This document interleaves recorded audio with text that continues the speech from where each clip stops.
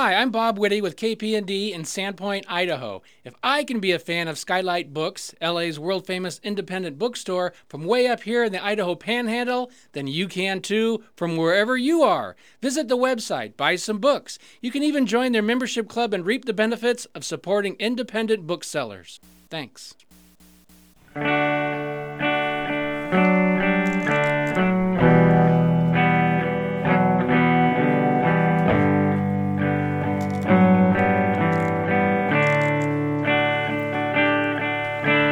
Meet me on the softer side. Meet me on the softer side. Softer side of your heart.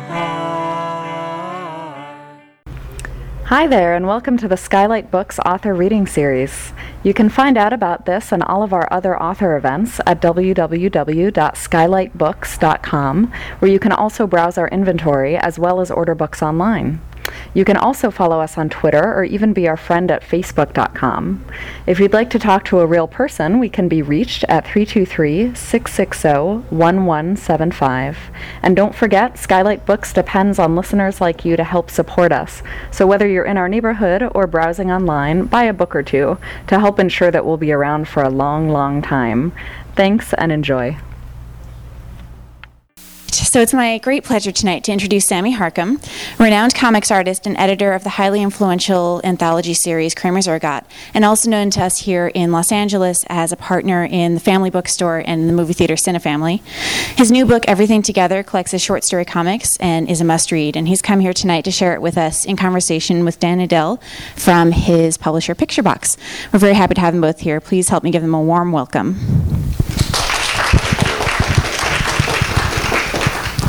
Thanks so much. Welcome, Sammy. So the occasion of the night is to talk about Everything Together, which is your long-in-the-works collected stories. And I wanted to start, before we start going through some things, by asking you just sort of about the process of putting it together. I know from experience that it was a painstaking process, and you reorganized stories, and I just wondered sort of how you made the decisions to include certain things and leave things out, because it's definitely not everything. It's very selected. Right. I stumped you. I just need to think. I just need to use my brain. It's the end of the day. I think. Sorry, everybody. I'm just. It was one of those things where I knew what I wanted the book to feel like. So then it's a matter of like what fits within that, what sort of builds on that idea. And I really wanted the book to feel kind of casual. I wanted it to feel sort of like almost like a comics annual or something, or like a magazine or a zine or something like that. And then, the truth is I didn't really reread the stories. I just sort of you kind of have a sense of like the work that feels right for this, and the stuff that you're kind of like, I can let this go. And I just tried to organize it in a way. I think I spent the most amount of time on the first 8 pages, of just trying to get this constant clash going from like the designing the front page a certain way and then wanting it to open a certain way, and so that there's just, it's not consistent and there's no clear type that's being used throughout, and just sort of keeping it really loose and sort of going from loud to quiet and going from super colorful to monochromatic, so it just feels, one, that it's a collection, that you're getting this weird hodgepodge of stuff, but also that the energy of it is casual. I feel like that's the only way I could really approach it, you know what I mean, than trying to make it something that it wasn't. I mean, one of the things we've talked about a lot is that when you start to think about a book, whether it's Kramer's Ergot or your own work, you think about the object first and what you want it to sort of feel like, and then build it. For sure. Reverse engineer it almost. Yeah, totally. I get excited about formats, once I think I only got excited by the idea of a collection once I just realized like, oh, it could almost be like a small issue of Kramer's, Right. you know, but just by one person. We all work by one person, and like something I stumbled on, at least with like Kramer's 4 and 5, was this certain like casual sort of just throwing it out there and then leaving it to the reader to sort of make sense of it all, you know? Yeah. And so with this, it was like, oh, you know, you do like a really sort of bright cover, you do like a really high gloss dust jacket over a soft cover, the book cover itself is grayscale, so you do all these things to sort of give it this, like I just started thinking about those things first, Right. and then everything sort of works around that. Right. Let's talk about the interior a little bit. Oh, there you are. Because I mean, we've talked about this before, but thing that sort of comes back around a lot, and I sort of felt it on my way over here, getting completely lost on the way here, driving through L.A. But there's a feeling in a lot of your stories, and particularly in the current work, Blood of the Virgin, of the sort of joy and like elegiac states, sort of just this sort of trance-like feeling sometimes that people go into, and the kind of good and bad aspects of that, and that kind of comes out in this movie you had me watch this summer, The Swimmer, with Burt Lancaster. And so I wonder if you'd talk a little bit about The Swimmer, because I know you had some more thoughts on it, and also just about that feeling, because in a lot of the stories there's this sort of very still but intense kind of feeling of place, and a kind of someone taking in a place as a way to kind of absorb emotions or ideas. Yeah, well, with The Swimmer, what I love about it, and what I relate to as a writer or whatever, is like it's one of those things where it has a very clear narrative through line, and it's completely unpretentious, and it's like, okay, we're going to tell you this story at the outset. The character sort of says, oh, I'm going to swim. He's standing in someone's backyard, and he realizes he can swim. He can get to his house by just going through people's backyards and go swimming in each one of these pools. And when you meet him, he's in his bathing suit and standing at someone's pool, and he's like, I'm just going to swim home. And so the whole movie is his journey home, just swimming in other people's pools. And built into like a man in his bathing suit, built into like this sort of there's this feeling of like East Coast blue blood sort of world, which is kind of unique in its own sort of way as far as like a milieu and a setting. And like everything, every element of the movie becomes there's all this subtext built into every single element, but it never lets go of like its straight plot. Like it's never not just a straightforward film, you know.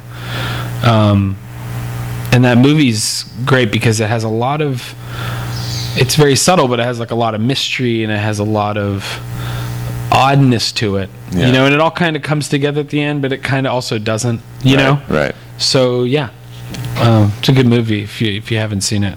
Beautiful movie. I mean, the movie is also, it seems close to your heart also because it feels very much like one of your stories. In a way, in the straightforwardness, but also the intense atmosphere around it. I mean, a lot of what you're doing in the comics is sort of showing and creating atmosphere without actually telling the reader. Yeah, what I mean, it is. it's like I like Chris Ware's work a lot, but I don't relate to that idea of like I want to go into a character's head. Right. I really like the idea of watching characters from a distance, you know, some sort of space. You know, I don't use much like thought balloons and stuff unless it's for like a joke. And I like that. I like being able to sort of, you sort of put it together. You sort of get these pieces and you sort of layer it all up, you know, and you sort of make sense of it. Yeah. I don't know. Well, the book itself, everything together, tracks your progress in a way as a cartoonist, because it has some of your earliest work, like earliest long-form work, like Poor Sailor, and then your sort of first really accomplished piece with Somersaulting, and then other things like Lubavitch, which is kind of an autobiography, if you were in the 19th century, in a shtetl. And I mean, how did I mean? I know you don't really cringe that much at the old work, which is good. But I wondered sort of how you think of yourself as having grown over the course of those stories. And I think there's this element of like, you know what kind of work you want to make, and then it takes a couple of years to catch up to that. Mm-hmm. You know, so when I look at a lot of the older stuff, I just feel like, oh, I kind of see what I was trying to do, but I don't know if I hit it. Yeah, I mean, something like Somersaulting is really trying to get at that idea of like not being able to know anybody. So that like there's a lot of that, like you sort of set a scene and you sort of set a world, and you hope people when they read it, they sort of will infer about the characters based on where they live and how they live. Mm-hmm. You know, and let them sort of just play, or let them sort of exist, and you sort of pick up the pieces and put it together, you know. As far as how that's developed, I mean, I still like there to be, I feel like it's just a matter of getting better at all those things. Right. You know what I mean? So the craft. The craft of it. So that like, if you're going to put a character in a living room, and there's instances in Somersaulting where I feel like I really hit it. It's like where there's, like you get a feel of the room where you can almost like smell it, you know? And that's a really, to me, that's like the most difficult thing, you know, to do with black and white comics or 2-color comics. You know, I think that seems like why so many people go to color. Right. Is that you can keep your cartooning really simple, but your color scheme can sort of infer, oh, it's the 70s, the carpet's shag. Right. You know what I mean? Like it's a moody nightclub. It's a lot harder to do in 2-color, I think. But I mean, that's still like the overall goal, is to just sort of define all that stuff as much as you can. Right. And still keep it like easy to read comics, you know? Yeah, I mean, clarity seems really important to your that's work. That's like the number one thing. It's like reading. Anytime I thumbnail something, anytime I'm doing something, it's like, how can I just make this? How can you just follow it as easy as possible? You know, like that's the big revelation for me that I had with the story that ends the Everything Together collection called The New Yorker Story. Oh yeah. That was like a big revelation, because I was sort of struggling with this idea of like, okay, if you want to have complex emotions, then you got to have sort of complex. You can't just, like, if you want to show someone sad, you can't draw a picture of somebody making a sad face. Like, that's not good enough. But then what you realize are like writers like Knut Hamsun or Wilford, right? It's like their language is completely unpretentious, right, completely readable, and it's the combination of these very simple ideas, how they build on one another, and how they build, right? And then it goes back to like that Chris Ware thing of like comics as like notes, like each panel being like sheet music. It's like any individual like note isn't complex in itself, right? It's the placement of it, right? You know. So for me, that was like I mean, you read something, you can get advice all the time about how to do something, but once you sort of stumble upon it yourself, it all really makes sense, you know? So for me, that's been like a huge revelation, I think, for everything else, you know? Yeah. Of just clarity, simple. You can have like a character making a sad face, and it doesn't necessarily make it like a, what's the word? It's you want the work to be simple but not simplistic. Right. You know? Yeah. Does that make sense? Do you know what I mean? Oh, I know what you mean. Okay. Yeah, absolutely. And that a lot of that part of it, that making it simple, has to do with how you create a sense of place. Because, I mean, one of the things that distinguishes your work is this very straightforward kind of sense of interior and exterior, and very, very specific, particularly when you're drawing LA, which seems totally related to me to like how a film director might view LA, and sort of building pictures and then letting the actors kind of play across them. I wondered. Well, I've noticed the one thing, like the way LA has totally affected the way I draw, is that compositionally, my tendency is to make everything dense in the bottom third, and to sort of open it up. Yeah, like most times, like when I'm like not this one. Well, yeah, like if you look at that panel, or like anytime I do like a single illustration or cover or something, Right. my tendency is to sort of jam up one section and then leave it open. And I think that's because Los Angeles, most of it is like 1 or 2 story buildings, and then all this space, and there's no clouds. There is today, but normally Right. there's no clouds. Right. So it's just like, and you're always in your car. So there's just all this, you're staring at all this like, massive information, Yeah. but then there's all this space, Yeah. which I think is definitely an LA thing. Huh. And translating that into the panel structure. Sure. That's interesting. And speaking of LA, and You're running, these are pages that haven't been published. I know, I thought I'd show some unpublished stuff. Preview. Get out your camera phones. Yeah. How is writing and drawing your own stories sort of related to then editing an anthology like Kramer's? I mean, I know you kind of need it back and forth to sort of inform one another, but how exactly do they inform one another and not distract you, or how does it boost everything? Probably what I start noticing with Kramer stuff is that the more I do it, the more I want just people to do kind of better versions of what I want to do. You know what I mean? So it's like living vicariously. Yeah, like you call Johnny and be like, you should kind of do this, or like try to guide something this way, Right. And then you realize like by constantly talking to cartoonists and sort of talking about like what you want, Yeah. you start seeing like, oh, those are all, you're sort of solidifying in your own mind what you want to do with your own stuff. Right. I'm always like harping on like I want a story that delivers, that is totally entertains, that is straightforward, and like, but also has like good characters and has a certain, personality, but just trying to balance all those things. So that's probably how. And I do find, doing Kramer's is just, I find it inspiring. Like working with all these people. Right. It's like, it makes me feel like, oh, I think so. I think this is, I'm not sure, but I think there's an element of like, shared camaraderie maybe, or there's a sense of like, there are these people making work and I want to sort of engage with that a little bit. I think there's a little bit of that, of like, I'm going to pull all these elements together and make something great. Like I can sort of create my own little universe. But does it ever intrude on making your own work? Like in terms of sort of almost too much influence or too much input? No, because I'm not smart enough to like take from other people properly.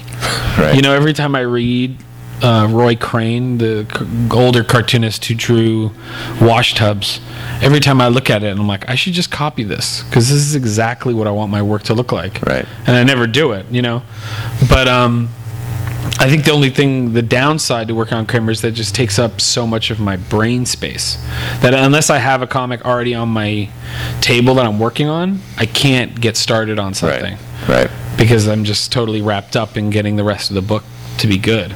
Right. And that's why there won't be another Kramer's until this book the page of this thing is finished. That book is finished. And so maybe to finish up before questions, maybe you could talk a little bit about Blood of the Virgin.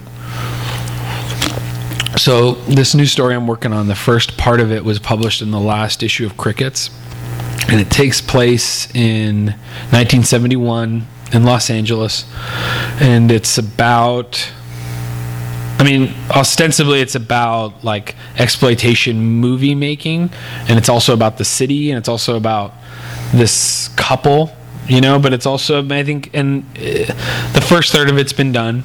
There's probably going to be 2 more parts in the next 2 issues of Crickets.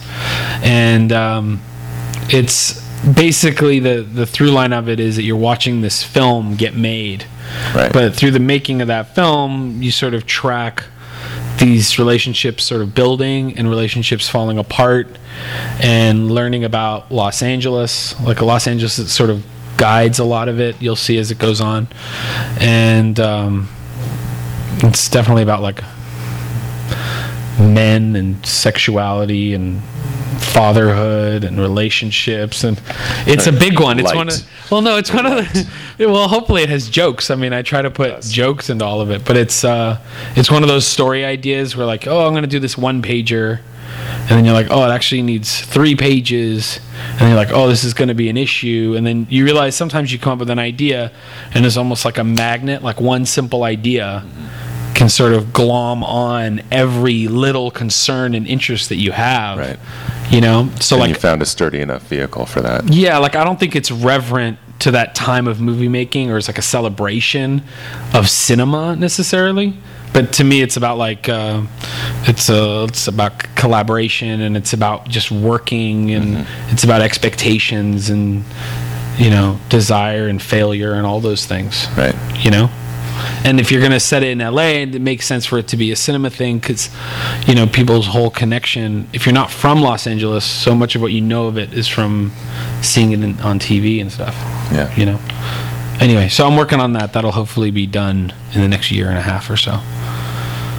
Yeah, that's the plan. Yeah. Any questions? No. Perfect. Perfect. Great. No questions from the Peanut Gallery. None. Great. They just want their books, and they want to go home and watch the rest of the debate. The debate. Excellent. Okay. Yeah. Awesome. Thank you. Thanks so everybody. much.